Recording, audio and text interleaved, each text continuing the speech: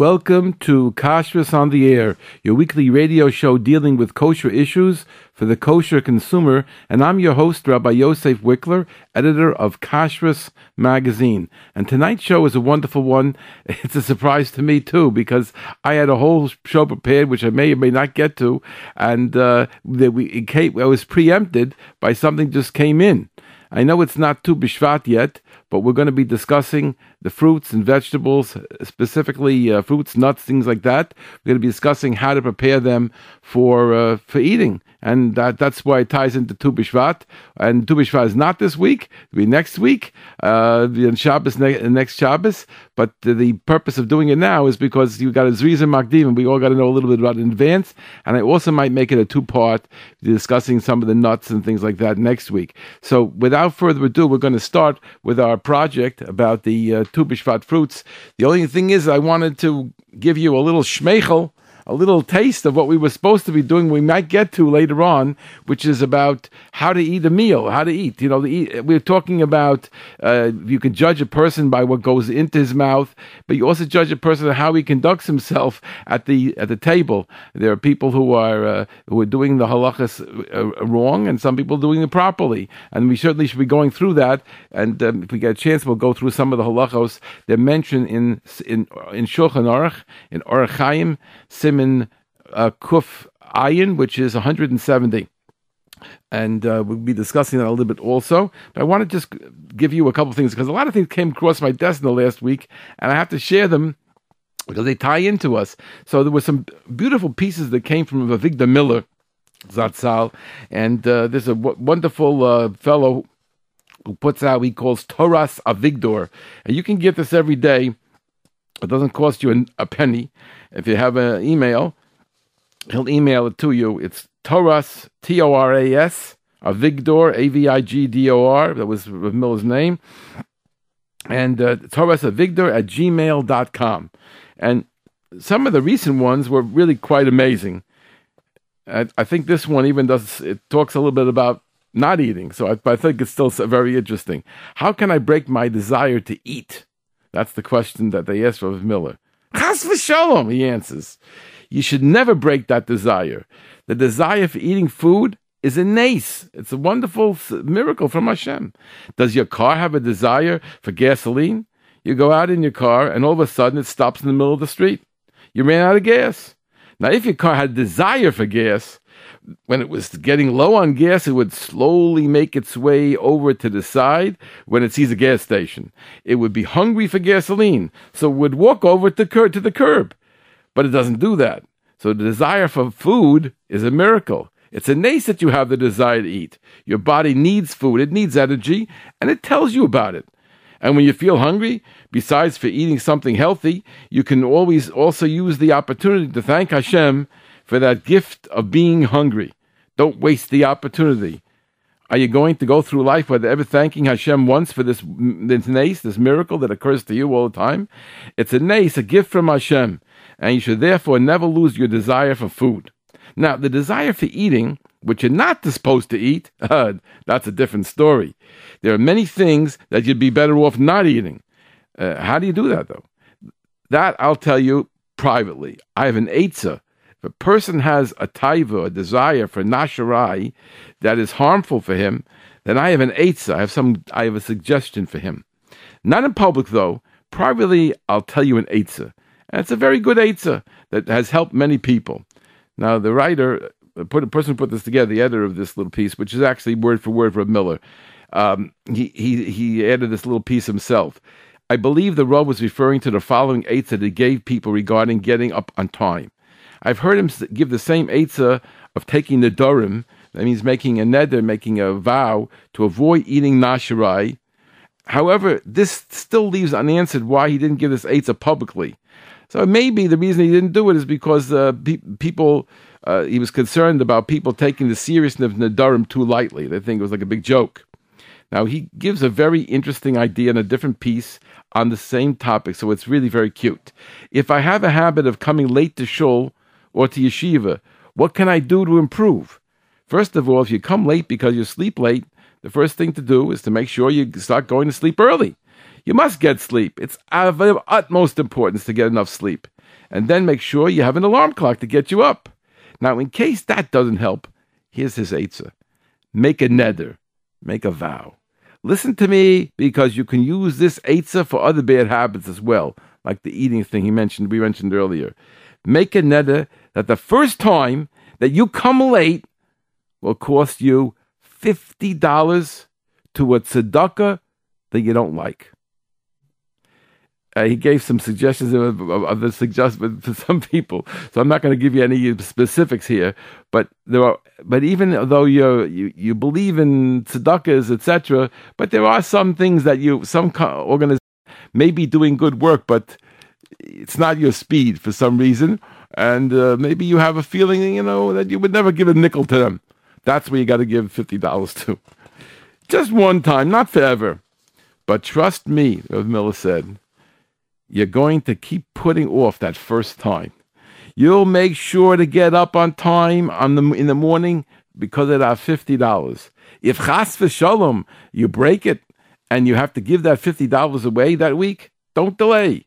And then you'll make another neder that if it happens again, the first time, it'll cost you another $50. Little by little, I guarantee you'll stop coming late. And the famous story of Miller, I'm going to mention it now, maybe you've heard it before. I don't know if I've said it on the radio or not. But Victor Miller used to love to have milk and cake together in the afternoon like a snack. And he decided that it was too much nasharai for him. And he accepted upon himself not to eat the cake for a period of, I believe, 3 months. When that 3 months came around, he renewed it. Eventually, he killed his desire to have the nash. This I heard over from his son-in-law, Rabbi Brag Zatzal. So it's a real thing about him. And maybe you want to try it. Maybe it'll help you. And I just, that was like an intro for something we may not get to tonight, which is about eating. But first, we're going to talk about preparing the food to eat, because that topic is very hot. Well, I just got this today. That's why I preempted my material, which I have to put aside for another week, I think, unless we get to it. The Tu B'Shvat, the bug-free Tu B'Shvat list came out. Now, I'm going to send it to you, to anybody who wants it. And here's how you get it. You send me an email, but I'll tell you how to send it. Don't write anything in the email. Just because that kills everything. Just put on the subject line Tu B'Shvat. And Tu is T-U. B'Shvat, however you're going to spell B'Shvat. We spell it over here, B apostrophe S-H-E-V-A-T. But if you'll spell it differently, it'll still get taken care of. But the Tu is T-U, which is the 15th of Shvat, which is in 2 weeks from last Shabbos. So another 2 Shabbosim to come. You just write Tu B'Shvat, and we'll send you this list. You send an email to kashrus@aol.com. That's KASHRUS@aol.com. Nothing there but the word Tu B'Shvat in the subject line. Nothing else at all. And we're going to send you this, and I think you'll enjoy it very much. If you need one in Hebrew, then you'll have to tell me you need the Hebrew one. Otherwise, we're sending you the English one, which is, I think, is better, because I'm not sure if the Hebrew one is exactly, I didn't compare it. I'm not sure that it's exactly fits America, because this was done over in English by people who are here and adjusted certain things for the United States. It clearly says it over here. So I don't know if the original Hebrew was that way, and I suggest that anybody could read English to take the regular one. So without further ado, let me start by giving you part of this to now. Will we finish today or not? And I'm not going to read through everything, because he gives a list of things that don't need checking at all, and I'm going to skip that. But I'm going to go into some things that we've never, everybody's asking me, and it changes over here on the strawberries and the blueberries. That's what's happening right now. We're talking about strawberries and blueberries, things like that, which is going to be different from anything I ever told you about it. So tonight's show and this paper is the latest information, and basically nobody knows it except you. because they haven't really gotten the Tu B'Shvat papers yet. They're going to be handed out next week sometime, but we got an advance on it. So let's start from the top. Apricots. Now, there's two kinds of apricots. There's a whole, and they have sometimes halved them. Some packages come with half of the apricot. They're dried, and the halves, and some come wholes together. The whole ones, open and check each half through a lighting on both sides. In other words, you want to see it inside, because sometimes the apricots are fairly thick, and it could be that trapped inside is a bug. And you'll only see it with a good lighting in the back. But it's not hard to do. It takes about an 1/18 of a second, one peek, and that's all you need. You don't need any. You don't need to strain yourself. It's a yes, no situation. Truthfully, I haven't found anything inside the actual flesh. I don't think I've ever seen it. But the ones inside the apricot itself, we do find in a certain number of cases, and some companies tend to have more, and they're definitely worms, and you sometimes see entire maggots inside there. Very sizable ones inside, and my grandson was checking them. I didn't teach him to do it. His mother or father taught him to do it, and there he is checking it in my house. The third one, he said, "This Zadie, this was a bug." I looked at it. It was a little kid, but the bug was smaller, but he saw it right away. Beautiful. Okay, so the halved ones, they want you to soak in warm water, open the folds, and that's important because the folds, when you get halves, the outside of the skin of it has folded over, so you don't really have a flat one. You want to soften it in the water and open the folds, unroll the edges, and check through with this lighting, with some lighting that goes through it. Okay? Now, here's the chiddush of the night, as far as I'm concerned. Blueberries. Okay? Strawberries also, but the blueberries, listen to this, blueberries. So there are three types of blueberries. There's frozen, fresh, and dried. So dried is very hard to do anything with. What you could do is you could buy, if it has a very, very, very good hashgacha. What that is, you'll decide yourself. If it's frozen, then it's preferably take the blueberries and use them in a grinder, in a blender. Blend them if you're getting frozen blueberries. If they're fresh, soak the blueberries in soapy water, place in a large hold strainer, and rinse well. Repeat the soaking and rinsing 3 times. I'm going to repeat that again to you. Soak the blueberries in soapy water. Place in a large hold strainer. With big holes in the strainer. You put it in there. And rinse well. Repeat soaking and rinsing 3 times.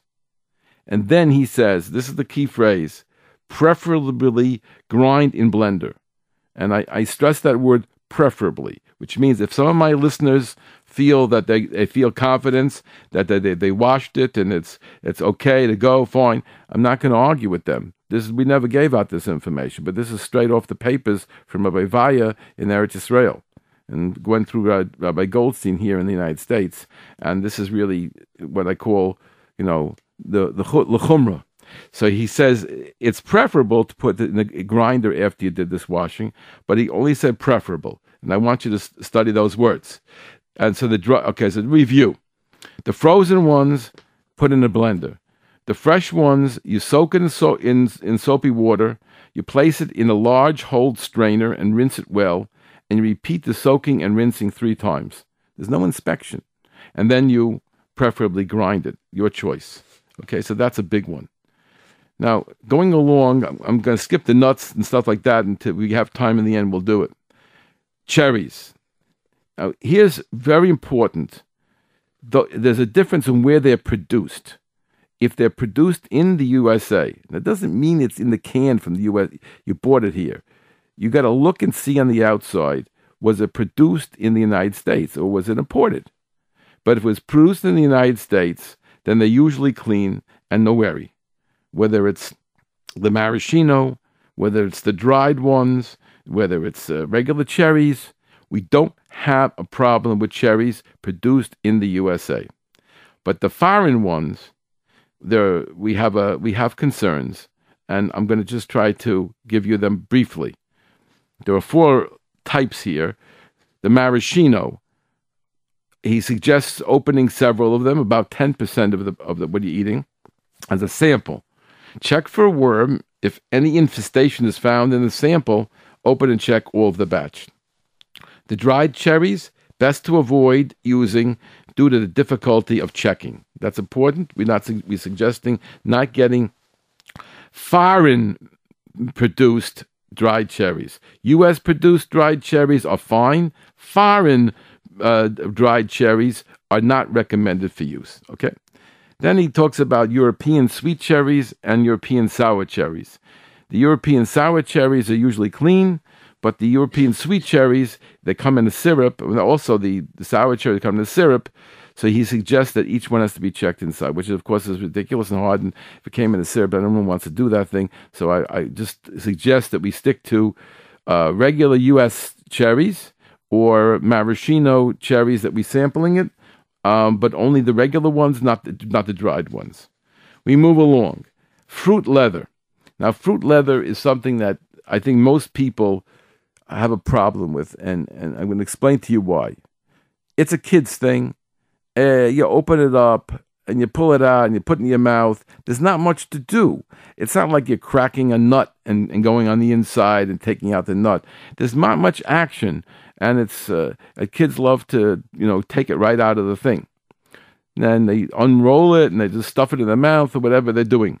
The trouble is that even if the apricots or whatever fruit it is would be clean itself, there are flies that attach themselves to it in the production. This is not done under sterile conditions in like a hospital. This is something that's done in a way in places where you could, where it's very possible to get flies and attached to it. So what they're suggesting with the fruit leather, you check against the light for an ant or a fly that could be stuck on. Now, an ant and a fly, you're going to see. It's not that teeny weeny, mite or something like that. You have to have your loop out and struggle to see it. You're either going to see it or you're not going to see it. You don't have to go mashug over it. You're looking for a fly or an ant. You know what a fly and an ant is. You know their size. So if you don't see it, it doesn't take very long. But you want to look at against the light just to see if it's stuck inside or outside. You would see it. To see a fly is not so hard because of the wings. And an ant also, you'd get it right away. Okay. Grapes is a repeat of what I used to say all the time. He says it a little differently here, so it's worth paying attention for the grapes. Separate the tight clusters into smaller ones. Soak in soapy water and rinse well. Repeat soaking and rinsing 3 times. Rinsing means under the faucet. So you soak in the soapy water. He doesn't say the numbers here. He used to say before 3-4 minutes each time that you soak it in the soapy water. And I would add on to agitate somewhat and then put it under the faucet and do that 3 separate times of soapy water and under the faucet. Then he says something which we didn't mention earlier, and that's why I want you to listen to this little aspect that we're adding on now. And that is, look at each grape. If you see a dark spot penetrating inside the grape, cut there and check inside for a worm. Now, you won't find that on too many, but you will find that black spot on the outside, and you don't have to spend an hour looking for it. It's not teeny. We're talking about a big black thing. You'd see it, and all you do is cut inside that one, and it has no bearing on the other ones. So it's an individual kind of thing. So basically, we have the grapes, the cherries, the blueberries, and what about our favorite? We have to get to our favorite. But before we get there, we have a few more. Guava is not such a simple thing. I don't know if we're going to, if it's worth going through it now. I suggest if you like guava, most people don't eat guava, but if you do eat guava, it's worth reading this piece here because it's not a simple thing. Okay, then. He's worried about the kiwi and the mango and the melon and the peach and the pear and the quince that are dried. All the dried fruits that we get at Tu B'Shvat, right, and that everybody loves. Examine both sides for small insects sticking to the fruit. He suggests maybe rinsing it off. I don't know if that's so simple because a lot of them have sugar attached and you like it like that. But you could see if there's any small insects attached. I'm going to go on now to our friends dealing with some of the. Well, he has pineapple. I think we'll sneak that in also. Pineapple has the 3 types: fresh pineapple, which we all know already. You just take off all the outside and little brown spots, they have to be all removed. If it's dried with sugar, look at both sides for a fly or a bug that got stuck to it. If it's natural dried, break it into a few pieces and check in the small spaces in the flesh of the fruit if there shouldn't be any worms in there or dark round crumbs. Okay, I don't know what natural dried is, but if you have it, then you have to be concerned about that. Most of us eat it fresh or dried with sugar. Now, there's a lot about seeds and a lot of other things which I don't want to go through to today, but I just want to go into some of our popular topics, which are the berries. Now, in the berry family, I'm going to review here. Figs, we don't suggest you do anything. It's very, very complicated, and I don't suggest you eat figs. That's my personal suggestion. He has something in the you can look at it in the book and Bedikas HaMazon, but I don't recommend it. Now he says goji berries, and I didn't know much about this. Somebody called up recently. Goji berries are highly infested and very difficult to check. Avoid eating them. Mulberries are very infested. It seems that the berries are problems. Raspberries are very infested, and that I think everybody got rid of already, all the hashgachas. We're going to do raisins and strawberries now. Raisins, including California raisins, should preferably not be used due to their high incidence of infestation. Raisins can be used as a substitute. If one wants to use regular raisins, it's preferable to use the raisins that went through a preliminary screening, such as the Badatza, the Eda Charedis supervision. I've never seen it in America. I'm sure it's here somewhere. I don't know which company it is. I don't know where they sell it. And therefore, I'm going to leave this topic alone, and the raisins is going to stay in my mind where it was all this time. But the strawberries is a little bit of a change. Of course, you could peel it, but here is the method if you're not going to peel it. He says something interesting, which I think we all should relate to. There is a worldwide problem of thrips, they're very small insects, that hide in the little depressions of the strawberries and do not come off with the usual cleaning methods. Therefore, strawberries should only be eaten in one of the 2 following ways. Well, one of them is to cut off all the outside of it, which is a big job. On a small strawberry, it kills the whole thing, and you got to be like a real professional, a very, very spit-thin knife. And I don't know, to me, I lost interest in that methodology. Maybe some listeners are still doing it. But the second method is the one that's important to us. With a knife, cut off the leaf at the top, together with a few millimeters of the fruit. Remove any cracks, deep clefts, or damaged areas. Soak in water mixed with a little dishwashing liquid for 3 minutes. So we cut off the top, took a little teeny piece off the top like we used to do in the old days, and we soaked in the water for 3 minutes. Rub it while it's in the water, and rinse well under the running water. And then after you did this whole business, then he wants to do this 3 times, and then he wants you to cook it or blend it. So he doesn't want you to eat it straight. Now that's it. But at least this way, we could prepare them ourselves. We don't have to buy expensive ones. We don't have to buy it from a company that doesn't necessarily happy with it anyway. We have a way of preparing it ourselves. If you listen to it, fine. If you're not, you have to get this thing which doesn't cost you anything. Okay, so he's only asking you to do it 1 time.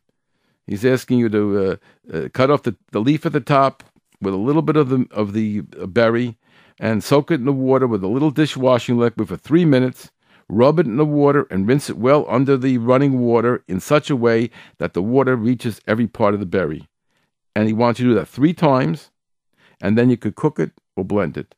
That's the only recommendation we have at the present time. So this gives you a little bit of an idea of what's in this thing. It's 2 pages long.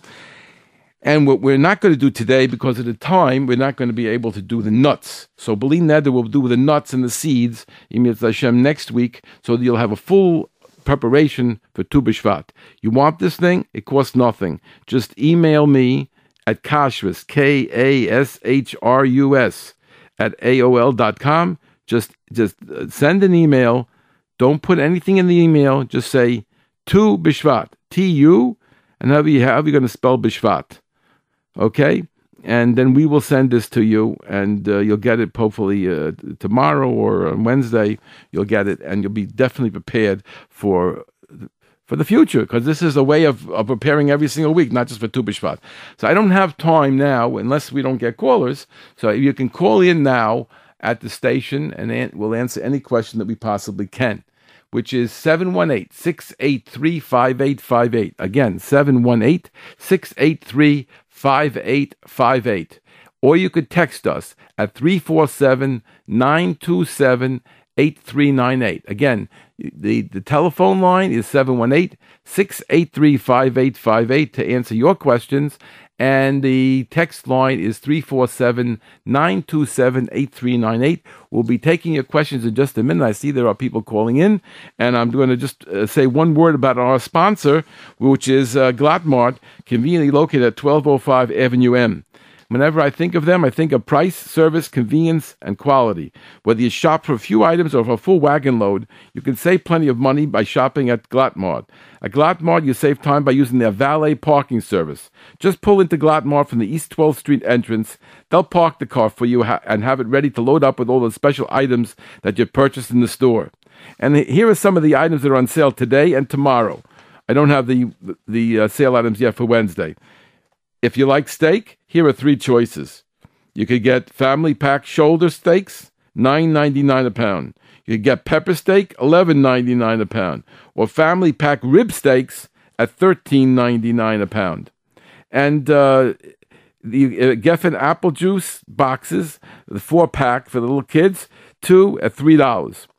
Domino sugar 4-pound bag, $1.99. Or tea lights 50 count, $1.39. Meal Mart barbecue chicken wings, 2 pounds, $7.99. That's an excellent price, I think. Freund's flounder fillets, 14 ounce, $3.99. Mini peppers in the one bag. Those are the little peppers everybody seems to grab instead of the big ones. It's much more tasty. So they're $1.99 for a pound, which is a good price. I just saw it pass by a store on the way coming here, and I saw $4.99 for the same amount of per pound. So I obviously the $1.99 is better price. You don't need me to tell you that. And at Glattmart, the quality of meats is A1, with kosher certification from both the Star K and the Vadakashas of Flatbush, with base Yosef meats and with expert Nikor. At Glattmart, you're getting quality kashrus. Glattmart is at 1205 Avenue M. Meeting your shopping needs is their top priority. If you meet Dov in Glattmart, tell them you heard about Glattmart on Kashrus on the Air over JRoot Radio. And now, without further ado, we're going to take some of our callers. Nisim, we have a callers. Go ahead, please. You're on Kashrus on the Air. Can we help you? Hello? You're on the air with Rabbi Wikler. Go ahead, please. Nobody? Okay. You're on Kashrus on the Air with Rabbi Wikler from Kashrus Magazine. Go ahead, please. Okay. There are certain places that sell fruit platters prepared. On the platters, they put they're orchids that are flowers to decorate the platter. I understand those flowers have to be checked and they're infested. Are people aware of it? Well, I don't know about people. Let's go back a step. Yeah. There are stores that sell these things. Right. I want to tell you that Rabbi David Goldstein, who I'm close with, who trains hundreds of people in the field, many of the people that he trained are working in the stores here in Flatbush and Borough Park, in the larger supermarkets that have a mashgiach tamidi that's working with vegetables. And he's trained them very, very well. And one of the first things that he does when he trains people is talk exactly about what you're talking about. They talk about the edible flower. I'm sorry, but the regular flowers, the flowers that are put on there for decoration. And he takes those, and he hands everybody one. I mean, when I was in a group, we did this. I don't know. I took a class by him. I didn't get that. Well, okay, but I took with Rabbi David Goldstein. You didn't have a class with David Goldstein. I did. He gave it about a year and a half ago in his house. Oh, he did. Okay, fine. Yeah. Oh, I remember that. I remember I set it up. Right, yes, I remember that. Right. Okay. Well, he didn't do it with you, so he didn't have them. But with us, he did, and he showed that every single one of them had a bug. Right, so his people... I went into a fruit store, that's a room fruit store, and he has it on his platters. I said, do you check them? He said it's edible. No, I'm going to explain again. Rabbi Goldstein trains his people properly. Right. So in his stores that are using somebody that was trained by him, I'm sure that they're not using any flowers that have any bugs in them. I'm positive, because I know those people. The storekeeper. I'm not talking about the store you're talking about. I'm saying to you that let's start again. I'm saying when you said the stores that sell these things, so I'm telling you, the stores that have good mashgichim, let's not just talk about the flowers. Let's talk what they're putting out there. They put out the grapes. They put out the blueberries. They put out a lot of different things, and and they're not necessarily. Are they going through what we just mentioned over here? No, they're not. So again, but some stores specifically write on it, not checked. Okay, that I didn't ever see that, but okay. Pomegranate has on their labels not checked. Again, 1 second. I know. Let's start from. Let's go back one step. Okay. I don't know what pomegranate does, but I know that some of the stores that have been trained by Rabbi Goldstein will not put anything out that they haven't properly checked. Nothing will go out in there. If they have something, they've gone through a serious checking. I can guarantee that 1,000%. There are many stores in our neighborhood who have no mashgiach. Right. And there are many stores that have a mashgiach that wasn't trained on the same level. And I don't know what's going on. We shouldn't have mentioned the store, but since you mentioned it, I want to tell you that the people who check in pomegranate are from the best in Brooklyn. That I know for a fact. I know. So if they sell it without checking, they're telling you it's not checked because they don't think they can do it properly. Right. So that's obviously people have to wake up and that's the purpose of your call, to wake up and realize that these things do exist. These are real issues. 100% we agree with you. We just wanted to make a mention that some stores are taking care of everything properly, and of course other stores, even if it's from owner, are not taking care of everything properly. A few weeks ago, when you ask them, like they make with their hand, like. All right, listen, I can't answer for everybody. Okay, you're right. We can't answer for everybody. A few weeks ago, Rav Nissim mentioned a store that's actually taking advantage of people, and the prices were one thing on the stand and another thing in his register, and it was brought to their attention, and they didn't change the register at all. They kept going on like this, and this goes on for a while. We mentioned it here on the show. So one woman... somebody comes to my shiur. One woman, his wife, told the owner of a store in our neighborhood, and I don't know the name of the store, Baruch Hashem. Okay. And she told the owner, that Rabbi Wikler spoke about you on Monday night. So he said, really? Yeah, he spoke about you. And she said, you can go listen to it on the archives in JRootRadio.com. So he listened to it. And he said, and it was true, and he still hasn't changed. So we have to be the eyes and ears. We have to be the ones to bring it to their attention. And you know something? If you start shopping in another store, at least for these baskets and these special items that give for gift baskets, etc. If you do shop in another store because of the kashrus, believe me, the store that you don't shop in now is going to get the message, and they're going to change. Right. So if the more educated the consumer is, the less is going to happen. Thank you very much for the call. Thank you for your show. It's amazing. Go ahead. You're on Kashrus on the air. Can we help you? Yes. Hello. I have a question for you. Hello. Can you hear me? I do hear you. Yes. Great. Okay. Number one, detergents for Pesach. Detergents. Now, do they have to have? I know they have to have a hechsher, but I also know that the ones without a hechsher are acceptable. Is this correct? Is this correct or incorrect? I missed a few words there. Basically, you're asking is detergents need a hechsher for Pesach? The answer. No, I'm asking like this. I know that some of them come without a hechsher. I don't know if it's Palmolive. I don't know. I'm just throwing out names. I'm just asking, do they need a hechsher for to be kosher for Pesach, or there are some of them that don't need a hechsher but are kosher for Pesach? That's a trick question. The answer is yes and no, because how my Rebbe taught, Rav Asher Zimmerman Zatzal taught that soap and if you have a silver, if you want to rub the silver polish, these things are not edible. And since they're not edible, they're not royal achilas kelev, they're not royal achilas adam, then the nifsel, so technically they can't cause any problems. But since it goes on things that you use, can I finish? Okay, since it goes on things that we use for eating, so we want to make sure it has a hashgacha.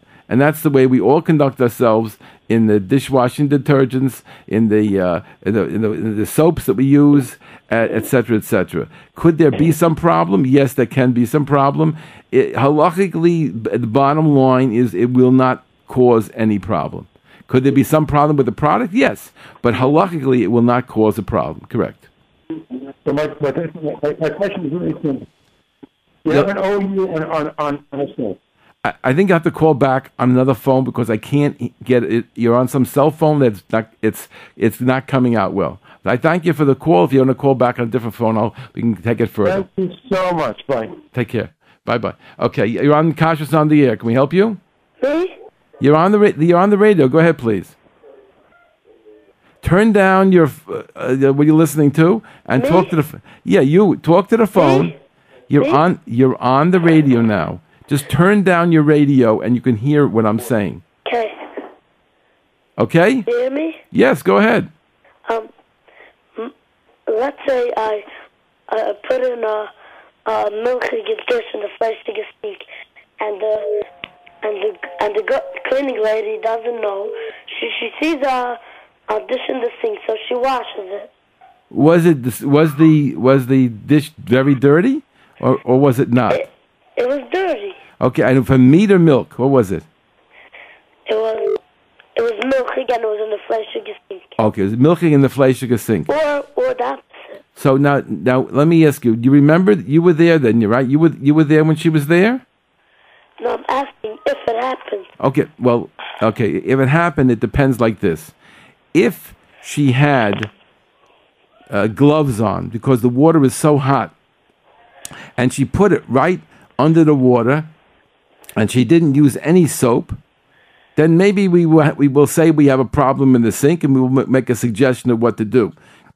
But usually the water is not that hot, and usually there's soap, and usually the dish is not that dirty, and a lot of the stuff just goes down the drain, and we don't really have any major problem. So when the real shiloh comes up, when it really happens, then either call your rabbi or you call us, and we'll take care of it. Okay?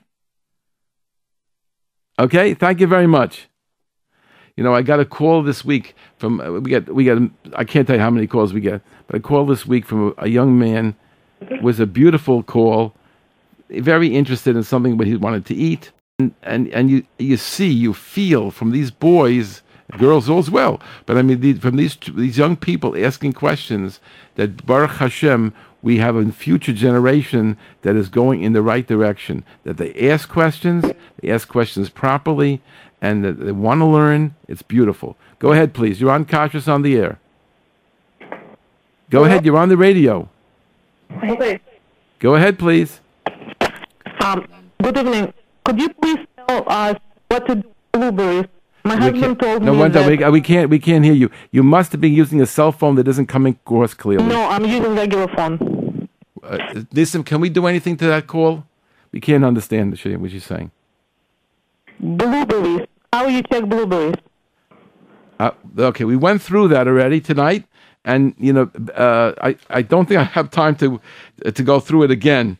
We went through the blueberries tonight completely, and if you want to, you can get this thing we mentioned to you, how to check it, and you just send us an email at kashrus at AOL.com, KASHRUS at AOL.com, and just write Tu B'Shvat, TU Bishvat on the email on the subject line, and we'll send it to you. It's a little involved, and I think the people heard it already would not want me to repeat it again. Okay? Thank you very much. Go ahead. You're on Kashrus on the air. Can I help you? Yeah, hi. I want to ask you a question. I didn't understand last week what you were saying about the medication, that you can't put it into your mouth. You have to put it in. Okay. Let me explain. We did it quickly. I'll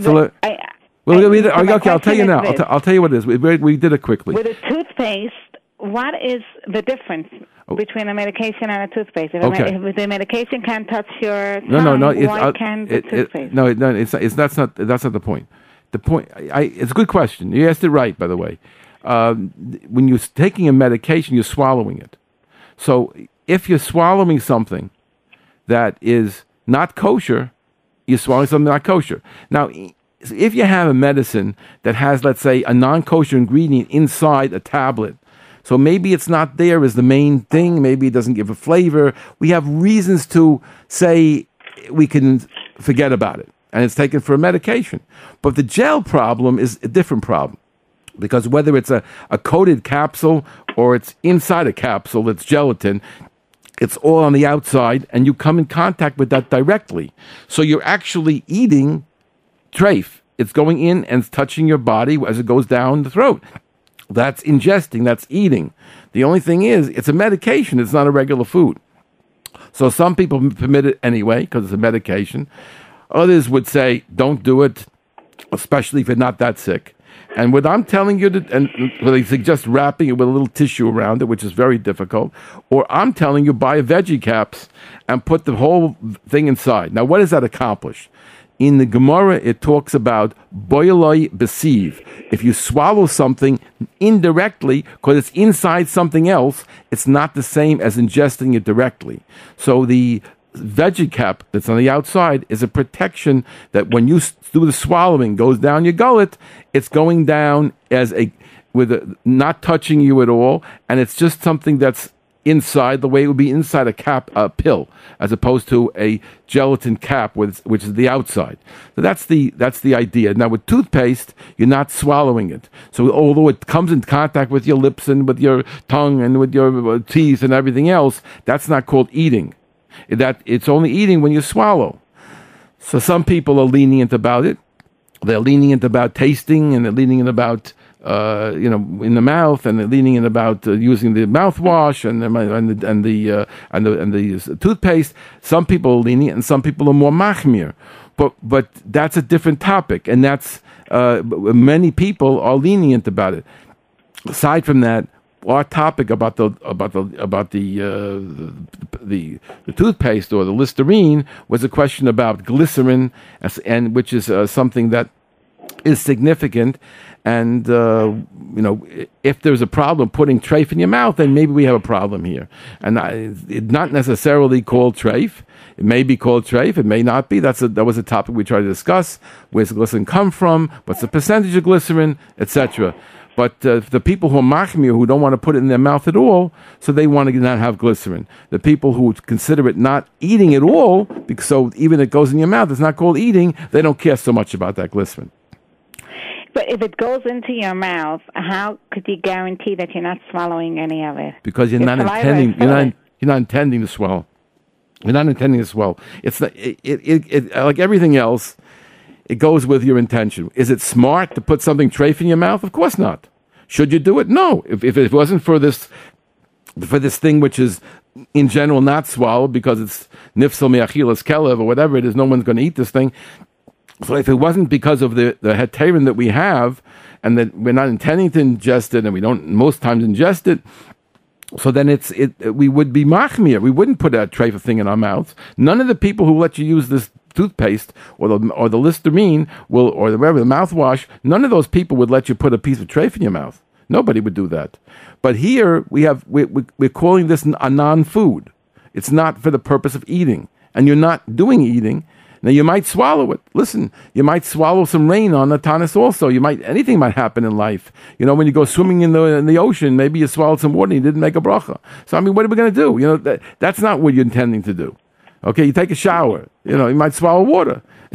Comparing that? What? You're comparing the same thing? No, I'm not comparing. I'm just saying to you that the question of drinking or eating is a matter of intent. I hear. I hear, but I'm not like... You don't have to. You don't have to. If you don't feel comfortable with it, you don't have to. Personally, I try to be machmir, but I'm trying to explain to our audience about the different sides. Okay? Yeah, thank you very much. Bye. Take good care. Okay, you're on Kashrus on the air. Okay. Thank you so much for I'm back again with the soap. Okay. I'm sorry, I did not. Can you hear me now? Yeah, absolutely. Great. Thank you so much. Here's the thing. There's OU soaps that have an OU on it. Right. They're not Dummy or Caleb. Nobody can eat them. Right. Now, I hate to tell you this, but the quality of the kosher soaps that you have an OU and kosher Pesach doesn't compare to the other. They're more expensive. That's the truth. My question to you is, and I think as an OU, are there soaps with only an OU without a hechsher that are acceptable? That is my question. Okay, so the answer to that is I'm going to give you a person. I think I remember his number. So if I'm off, I'll give you an alternate number. Rabbi Grossman comes here from not Rabbi Grossman. No, it's not Rabbi Grossman. With another rabbi comes to us. I don't have his number. Okay, we'll have to get you his number. But if you call the OU, or if you call me at the office, I'll give you his number directly. Otherwise, you can call the OU. The OU's number. I'll give you OU's number: 212-563-4000. That would be great. And now you call and ask who handles the Passover booklet. The booklet of Passover, by the way, it's already printed. The Pesach booklet from OU, and he will tell you which ones, or if they can be relied upon. There's in the booklet from the OU, which you can get the booklet yourself. It's $3.50, but you have to get it from them.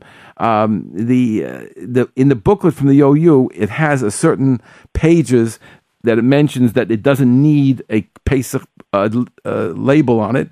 If plain OU is good enough. All the waters are that way. All the waters from the OU do not need Pesach. And they'll mention the same thing about which detergents don't need and which do. So you can see it in the book, and he'll know, this rabbi. Okay? Well, it's Rabbi Grossman? No, it's not Rabbi Grossman. That's why I made a mistake. I put two and two together and they're wrong. It's another rabbi. Right now I don't remember his name. And right. You'll call there and just ask who puts together the Pesach booklet for the OU, and he will be the one to answer your question. Okay? One other question. My wife said that she heard somebody say about a new book of Rabbi Wikler Jan. Yeah, but I'm not in the book business. But yes, you can go into bookstores and you'll find there's a lovely book that Rabbi Hamburger put out for Rabbi Miller, and it's like going like hotcakes. I haven't gotten a copy yet. You know the name of the book? I don't remember the name, but you just say the word of Rabbi Wikler Miller, and Rabbi Hamburger wrote it, Hamburger. So you're not going to have to. He's the only one he wrote about him. Okay, there are about 5 or 6 books out. What? The last tape that Rabbi Wikler Jan made. Havdalah.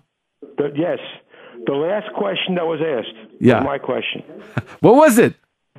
Excuse me. What was it? The question I asked was, if a Yid finds something that a guy lost, let's say, and he wants to return it to him only because of Kiddush Hashem, or he's putting back. Tricky question, because he was very clear on what he said about the. Okay, right. Go ahead. Yes, what did he answer you? And you listen to his answer. He says, all right, but he wasn't really for it. He wasn't for it, yeah, because he felt that you're treating the Rava and the Tzmeya, you're mixing the two up. Right, that's what he said. That's his sheet, yeah. I think in one of the last questions I asked him was, you got to listen to this question. Listen to this question I asked him. And I put him in a spot. I put him in a corner. He said that, the Rav said that the Israeli army is Madia is Choyta Machti, right?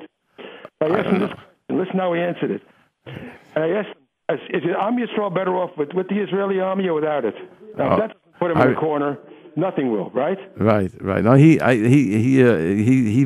said we need the army, but no, this is what he's doing. He said, of course. What kind of question is that? You have to be praying that they win, and of course. So, and you put two and two together, and you say like this: when the Nazis are fighting the Russians, right? Right. Who are we praying that we should win? Who should win? The Russians, course. Right? They were Rishayim. Doesn't make right. us 100%. what they do. Listen, I got to thank you for the call, but you have to go on to the other callers. Okay? Take good care. Go ahead. You're on Kashrus on the air. Can I help you? Anybody there? Yes, you're on the air. Go ahead, please. Hello? You're on the air. Go ahead, please. Okay, yes. I have a question. My daughter used a fleshige pot, and then she used it with a milk spoon. What do I do? Is it wait. We got to go ask. You got to ask the question like a Talmud Chacham. Then we will get you the answer. She used a fleshige pot for what? She was making eggs. She was making eggs in a pot. Right. You don't use a frying pan. You don't use a frying pan for eggs? Yeah. She's boiling it. She was boiling eggs. No. She was frying eggs. She was making an egg pot. So now it's not. So now it's a frying pan. So what is it? Okay, now you have a frying pan that you use for eggs, and there was no meat in it. No. Okay. And had the frying pan been used in the last 24 hours for meat? No, not that I know. Then go ahead. Now she used a milchike spoon with the eggs. Right. No problem. It's not a problem. And there was a milchike spoon used within 24 hours on the fire for milchiks for milchiks? Not really. Probably not. So therefore, all we do is wash them off and then start all over again. Okay, you don't have to kasher it. No kashering here at all, because both of them are what we call Eino Ben Yomo. Neither one was used for either meat or for milk in 24 hours. So even though they are milchiks and they are fleishiks, but they can't hurt each other. Thank you very much for the call. Go ahead. Thank you. You're welcome. You're on Kashrus on the air. Go ahead, please. Hello? Nobody there. Anybody else? I want to ask a question. Okay.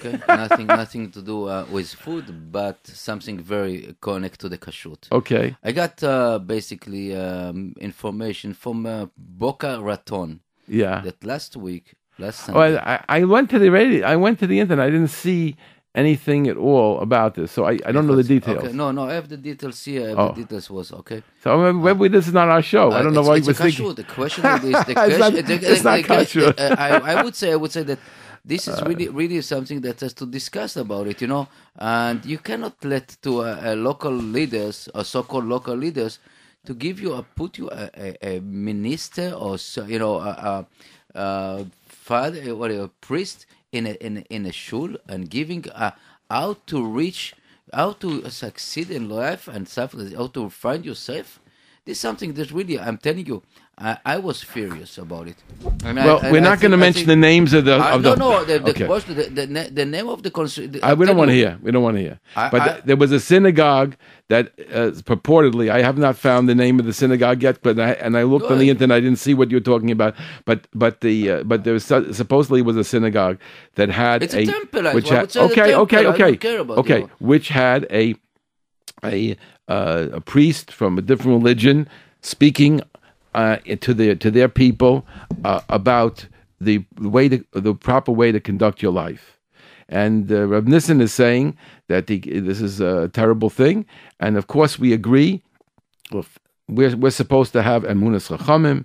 We're supposed to follow our sages, our rabbanim, whoever that rabbi is. If it's an Orthodox rabbi, I'm sure he has a lot more to say to us than any priest would have to say. Why I'm saying very upset about it, because the same so-called rabbi refused to get one of our speakers in his shul because he said he's a fanatic. Okay, that's one of the things that I would. Everybody that knows the shul over the so-called shul. Let's not talk about that part. But you talk about the first part. Very important. So the answer is like this. Listen, if a synagogue has a reason to invite a non-Jewish person. There's no question. We've seen great Jewish organizations, very frum organizations that let a non-Jewish person come to speak for a few minutes or whatever it is. Maybe it's on the news, maybe it's about this, whatever the purpose of it is. But the concept that they have to teach us about life and how we're supposed to live our life, that has to be the purpose of life. That has to come from our leaders. If that is an Orthodox synagogue, hopefully the rabbi has a lot more to offer, and that's what should have been done. It shouldn't have been given over to somebody else. What they think about this speaker or that speaker, that's their problem. They're right, wrong, who knows? We can't judge. But we definitely could say that there's definitely too much, people expecting too much from the secular world. Rabbi Victor Miller used to speak about the television, and he would say it's like you have a non-Jew coming into your house every night, and he's talking to you about whatever it is, and you're listening. We should be inviting her. We have Torah anytime. We have JRoot Radio. We have Shiurim galore. We have everything available. Why do we exposing ourselves to such strong non-Jewish influences? That was the whole purpose of JRoot. It's to get the people into hearing Torah and Jewish music, not Goyish music. And we hear the tefillos, and we hear the tehillim. We have some wonderful things we hear on the radio, and that's obviously the correct approach. We can't answer for everybody else. Some people don't see life the way we do. We hopefully we're seeing it right. And we have to understand that we hope that these other people, the Rabbanim in those shuls, we hope that they will learn that that's not the right approach. The problem is not the lecture, the issue, but it's after the lecture. What happened? It's the interaction. With this, you can listen to a lecture, whatever from here, but after, and when you give papers, our found JC and on this to the crowd, it's really big Chilul Hashem. I'm telling you. Of course it is. I cannot. But that's why. But it's not unique, unfortunately. It's not unique. We cannot shut our listen, it's not unique. Unfortunately, we have a situation today. I'm not going to go into details, where some of our people who consider themselves Orthodox want to show how open they are to the whole world. And I know of one of these synagogues. It's not the one you're talking about. It's not in the state where you're talking about. It's a different state entirely. But the rabbi of that synagogue spoke in the church on Sunday, and the priest of that church spoke in the shul on Shabbos. And they switched places so that each one should be exposed to both ideas.